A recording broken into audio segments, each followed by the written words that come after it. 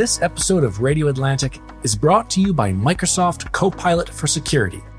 In the age of AI, we're empowering security teams to better detect and better defend cyber threats. Stay tuned to find out how. Should we go electric? I think we should go electrified with Toyota. Electrified? Electrified means options. So electrified looks different for everyone. Yup, and with more options for reducing carbon emissions, Toyota is electrified diversified. Learn more about our Beyond Zero vision for the future at toyota.com/Beyond Zero. So Becca, many years ago, I was driving home from work and I had a terrible day. I don't remember why, but I was just cheesed off. Uh-huh. I was like white knuckling my steering wheel, still angry from whatever had happened. As I was driving, I saw a colleague of mine from work walking to the train to go home. Uh-huh. And he was just kind of sauntering down the street. And I noticed that he was carrying a book, like as if it were a lunchbox almost. Like he was very casually holding this book at his side. And he had nothing else, not a bag or a backpack or anything. And I remember looking at him and thinking, oh man, he has it figured out. Like, what is wrong with me? That's not how I'm behaving now that my workday is over. He has it figured out because he's holding a book? Well, the interpretation I had of what was going to happen to him next is that he left work, his workday was over, and he was going to get on the train and read his book and go home and, make dinner, do whatever he did in his evening routine. It just somehow came naturally to him to leave the office and begin the process of not being at work. In a technical sense, I could do whatever I wanted with my leisure time once I'd left work, but there was something preventing me from really having control over that time. Welcome to How to Keep Time. I'm Becca Rashid, co-host and producer of the show. And I'm Ian Bogost, co-host and contributing writer at The Atlantic. So, Ian, your book story makes me think of how many of us can't leave our work at the door. Mm-hmm. And there's this specific dread when you feel like your entire day and weeks and potentially your life will be expended at work. Yeah. I wanted to quickly play this clip for you of a young woman I saw on social media, Ian, talking about how all her hours a day are expended at work, and she's talking about her very first 9-to-5 job. She's sitting on the couch, she's in her sweats, and she starts tearing up a bit while talking about it. And I know it could be worse. I know I could be working longer, but I literally get off, it's pitch black. I don't have energy. How do you have friends? How do you have time for dating? I don't have time for anything. And I'm so stressed out. But am I so dramatic? It's fine. Oh, wow. I mean, yeah, she's got it, doesn't she? I really empathize with this girl. I'm in a very different life stage, but the situation this young woman is describing, it's not really new. And it's not really confined to her generation either. It's just she's got these fresh eyes on it, Right. What the heck? My whole day, my whole entire life seems to be taken up by work or work-related activities like commuting. Right. And there's no life for me left. That's what she's saying. Right. And the obvious first solution would be working less and winning more time back for yourself. But that seems pretty unlikely as the only solution. Yeah. But what if you could live more for yourself even when you're at work? Rather than seeing that as time that you've lost to your boss or your company, as time that's not even yours. Right. Even though you're there, you're there at work in your body, in your time while it's happening. And I do think in her stating it so plainly, it forces us to sort of revisit our mainstream approach to this binary we create between work and life, which is obviously bothering her. Yeah, thinking of your work time as something that isn't yours, it's some ghost or some other personality. Yep. That's the problem that has to be solved in some way. And it forces us to question whether there are maybe new ways to structure our time. But I also think that, is a job worth not having a minute to think about yourself, I don't think so. So, Ian, maybe our conditioning to prioritize work isn't just a thing in our heads or because we're at the whim of our calendars. My name is Ignacio Sanchez Prado. I go by Nacho, which is short for Ignacio in Spanish. I'm a professor of Latin American Studies at Washington University in St. Louis, who researches Mexican culture broadly. Depending on where you work or the nature of your job, a lot of people's work require you to leave your life at the door. Nacho's someone who spends time observing and studying cultural practices. And I wanted to ask him if and how time can be understood as a reflection of culture.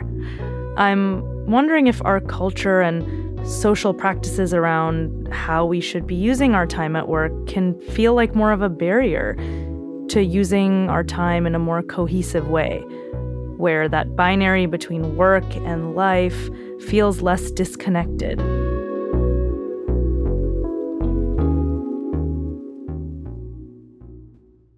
I think that what was surprising actually is that in the United States, people work for working. And I think that one thing that I want to make clear, because I don't want to create this narrative where Americans are hardworking and Mexicans are leisure-centered. Mexicans work very hard and very productive in Mexico, in the office culture and the university culture. But I don't think the notion that you're defined by your employment is as strong. Nacho, could you tell me about how that work and leisure time balance is in Mexico? So people see their job as a means to an end, and the end is their family life, their social life, their leisure, their hobbies. I think the difference is not the hard working, but also the understanding that putting limits to your work is a right. And if you don't, you're just giving up your rights. And I think that leads for people to, I know I have friends who drop work at the time that the work is done and they don't care if it's done or not. Right. Or people who don't really think that they should be spending their weekends answering emails. I think that if you have the privilege to access employment, there's no job that is worth destroying your mind or your life.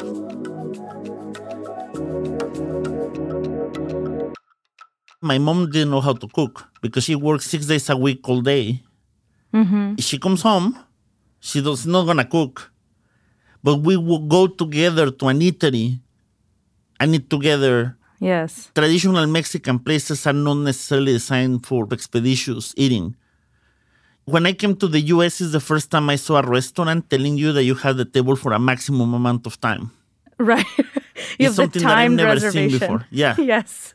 We have reservations, but nobody tells you have to leave at 11:30, right? Yeah, right. You leave when you want or when they close. But nobody's going to come and time you whether you're using the table too much. Right. There's a word in Spanish called sobremesa, and it's sort of the after-dinner conversation. Ah. And that is so much of a social practice that there's a word for it. And it's called over table, right? So it means that it's right after eating on the table. It is expected that you will linger and continue a conversation rather than just get up, pack up and leave. Right. What's the rush? What's the hurry? Yeah, exactly. Yes. Where in the US, it feels like even our productive approach to work is also when we're eating. But it is also the fact that dinner or supper also has other social components to it. So it is common that people would go from work maybe to meet their family, their children, maybe to meet their friends. Right. But I also think that the culture is a little bit more gregarious. That motivates people, even in workspaces, to socialize. One practice that we have is going away because of fast food and stuff like that. But because our lunch times are very long, they're about 2 hours because it's the main meal. There are various restaurants that offer multi-course meals, and people usually go from their offices to those places to eat as a group. And the 2 hours of the break allow you to have more of an engagement with your coworkers than a half an hour lunch in your desk. This is during the weekdays? This is during the weekdays. Oh. Can you describe this meal to me? I'm so jealous. Yes. If it's a working class place, it's called la comida corrida. So it's like I don't know if it has a direct translation, but like a meal in sequence where you get a soup and then you get either rice or pasta or something. And then you get a main course with a side and dessert. Oh, sounds so good. It's not only the gastronomical practice, which is interesting on its own, but also if you have office workers that go to a place like this in groups of 4 or 5, sit together and are sharing a table for an hour or two, the social engagement in that office is different. Of course. Than when everybody's sitting in their cubicle and their office. But I think that the embedding of social practice in the day makes a big difference in this case for the 9 to 5 or 9 to 7 worker. In Mexico, we have become more of a victim of the corporate culture the minute we have lost the ability to have that kind of social gregarious lunch.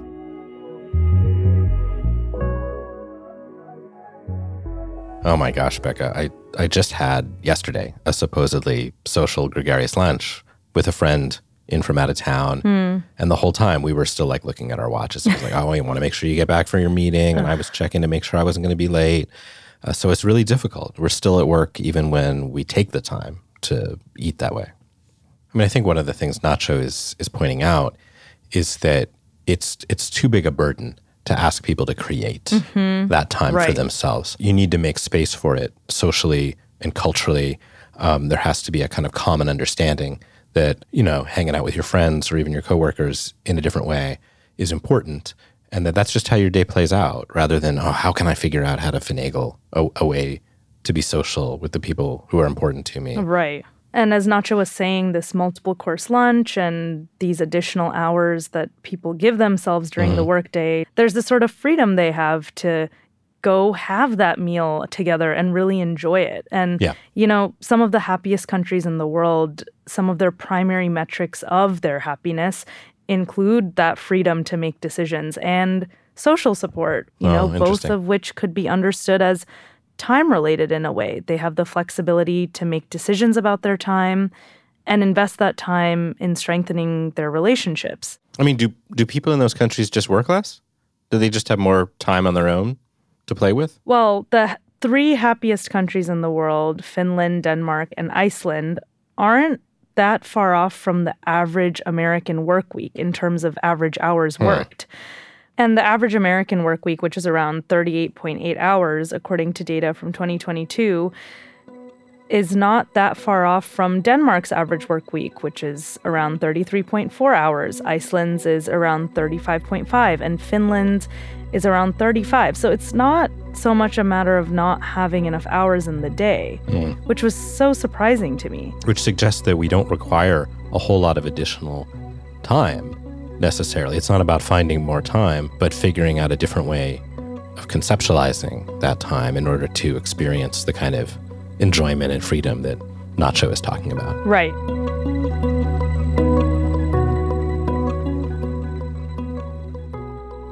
What I find worrisome, and I see it in my students sometimes, is that sometimes you ask people what enriches you, and they don't have an answer to that question. If you don't have an answer to that question, I will be worried. I think that's a question that you have to find an answer for. What kind of answers do they give you, if any? Well, sometimes nothing, because sometimes they tell me just go on TikTok, right? Or I'm very addicted to social media, so I'm not gonna bring any kind of moralism to that. It's okay if you look at Facebook, but you need to have something that is for you a little bit more enriching in your leisure time in order for you to develop a sense of value to it. I had a student that was doing crochet even in class, and she really loved that. Sometimes they tell me I like to paint. I think that one of the culprits is universities, private ones very particularly, because they have this structure of after-curricular social activity that is built and regulated by the university, and it takes over time of the students, so the students never develop the ability to develop meaningful leisure time on their own. They're here all day, they live here. Right. And I think that if you graduate from that to the world... Right. I've seen some of my students, just they don't know what to do with themselves after their job is done. It might be that some people don't even develop the skill to begin with. If I were to give practical advice, which I like to do sometimes, is begin by asking to yourself what kinds of things enrich you, and then make a proactive effort to make sure that they're a part of your day. You have to be proactive about it in this culture.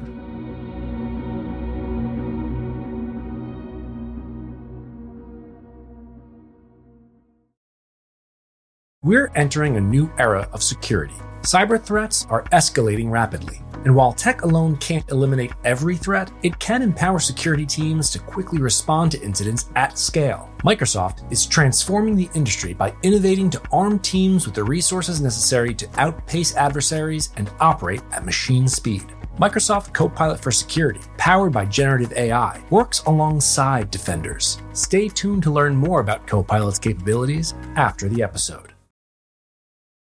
So, Becca, according to the Centers for Disease Control and Prevention, Americans have more than 5 hours of free leisure time per day. Wow. Do you feel like you have 5? It does not feel like 5 for sure, but I believe it. It doesn't feel like 5 to me either. Right. And, I think the reason it doesn't is because we don't know what to do with those 5 hours of time or however much of it we have. And so it just kind of evaporates into little pieces. Instead of using it well, it just vanishes between our fingers. It makes me wonder, this is kind of an impossible question to answer, but, it only makes sense to talk about leisure time once you have work time to compare it to. Right. And so back before people had leisure is essentially an invention of the Industrial Revolution. So, when you would have been a peasant working the land and your whole day's worth of time was just taken up with subsistence from dawn to dusk, and then you couldn't do anything anyway because it was dark. At least you kind of knew, maybe, why you were doing the things that you were doing hour to hour. Less of your time would vanish because you had so little of it to start with, and also because you were making use of all of it. So you almost would prefer to know what you were going to be doing at every hour? Is there like a decision-making component there that makes it harder to know, like, okay, if this is my free time and I just finished my work time, how do I make the decision about what to do now that it's all mine? I can use it however I want. That's exactly it. That's exactly it, Becca. That okay, I'm at work. Oh, and now I'm not at work anymore. And so now I have to figure out what that means. Right. Now I'm using my time for myself, and I'm not at work, so I really have to make good on the leisure time that I have. And then by the time I've figured out what I want to do, I've burned through half of it and don't have it anymore. But when you're a kid and even your leisure time is more structured, now is when you can watch TV because that's when your parents allowed you to, or it's time to go brush your teeth, or what have you. Yes. Something about that phase of life feels a little better, doesn't it? In my memory anyway, because you know what's happening next and why. Yeah, it sounds to me, Ian, like having that authority figure telling you how you should be using your time is helpful in a way. And as Nacho said, his university students have many of their leisure activities baked into their day-to-day. The place they work is also the place they live and sleep and make friends. So it makes it easier to decide what to do. If everyone's going to the football game or taking breaks between a study session, it guards you against the sort of decision paralysis you may have if you have a full Saturday afternoon free. And there's so many more variables in where should you go? Who do you want to do that thing with? Gathering everyone in one place, scheduling it, and then make sure you have a good time. And having that external force that is making a decision for you is really helpful because now you no longer have to make a choice. And when you make a bad choice and it's your choice, then you feel guilty for it. You feel, I could have made any choice, and I did the wrong thing with the time I had available. I don't care about what people think. Not everybody has that privilege, right? Yes. Some people get pressures because their promotions, their salaries are tied to that, so we don't have to be frivolous about that. But I also think that, is a job worth not having a minute to think about yourself, I don't think so. How do you think someone who doesn't have that flexibility in their schedule could incorporate some of these practices in their life? I don't think you need to be working all the time that you're at work. Unless you have a boss on top of you or a computer timing you, which happens. If you are in that, you just don't have a way out, right? You're just in like a work regime of constant surveillance, right? Right. But since most people are not in that situation, bring a book to your desk and read. Give yourself 10 minutes every hour to read it. Right? If you're going to eat and work, you might as well eat while you're working and then take your lunch break and do something else. People care that they're not being perceived as good enough workers because you are aware of a judgment that other people are going to have of you. Right. But maybe you shouldn't care. Right. Right? So, Ian, as we're analyzing these work-life boundaries, it made me think about our American cultural norms around work and home and which one people think has more value in their lives. And interestingly, I found this data on Americans' evolving views about the meaning of life. And there was a survey conducted from September 2017 to February of 2021, and it sort of tracked these changes in people's views over this 4-year period. And the Pew Research Center asked a sample of American adults to answer the question, what about your life do you currently find meaningful, fulfilling, or satisfying? What keeps you going and why? So what did people say? Of course, I assumed it was work. But surprisingly, over the course of those 4 years, the share of adults who mentioned their job or career as a source of meaning declined from 24% to 17%, which was already significantly lower than I thought. Yeah.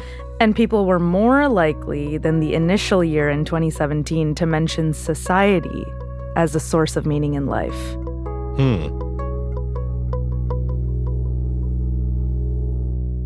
Yeah, Beck, it almost sounds like we've been faking ourselves out. A little bit. Like we believe that everyone else believes that work is where we should derive satisfaction. Right. But in fact, very few of us in America seem to think that that's really the case. And instead, we want to find it in one another rather than in our workplaces.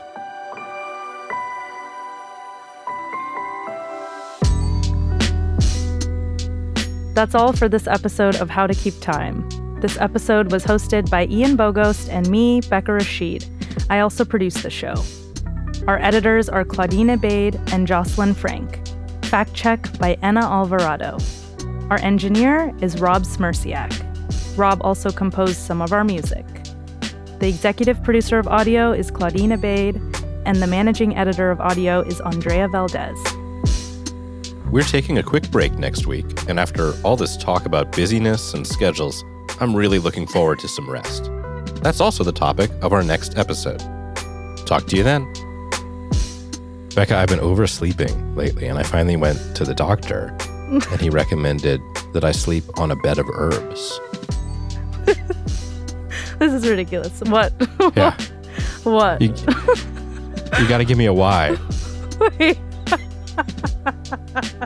I've got another one. You want another one? Okay, let's do another one because I started laughing too early. Yeah, you started laughing prematurely. It was a ridiculous setup. Yeah. How can you tell when your clock is hungry?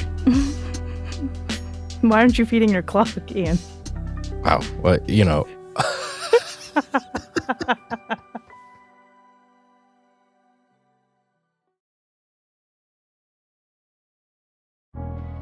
This episode of Radio Atlantic is brought to you by Microsoft Copilot for Security, completely integrated into your organization's security infrastructure. This AI companion is informed by 78 trillion signals daily to help you catch the threats others miss and reinforce your team's security posture efficiently. It synthesizes data from numerous sources and can analyze 500 lines of code in under a minute to put critical guidance at defenders' fingertips. It helps teams detect threats and take action in minutes instead of hours or days, which can reduce attack investigation time by up to 40%.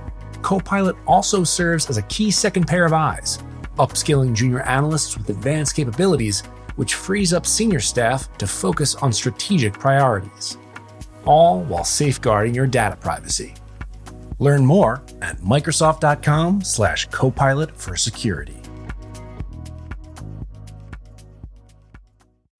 So, should we go electric? I think we should go electrified with Toyota. Electrified? Electrified means options. Yes, we could go all electric with the Toyota BZ4X, but then there are hybrids like Grand Highlander, or we could do something in between like a RAV4 plug-in hybrid. So, Toyota is electrified diversified? Yup, and with more options for reducing carbon emissions, the closer we all get to Toyota's Beyond Zero vision for the future. Exactly how much coffee have you had this morning? Learn more about our Beyond Zero vision for the future at toyota.com/beyond zero.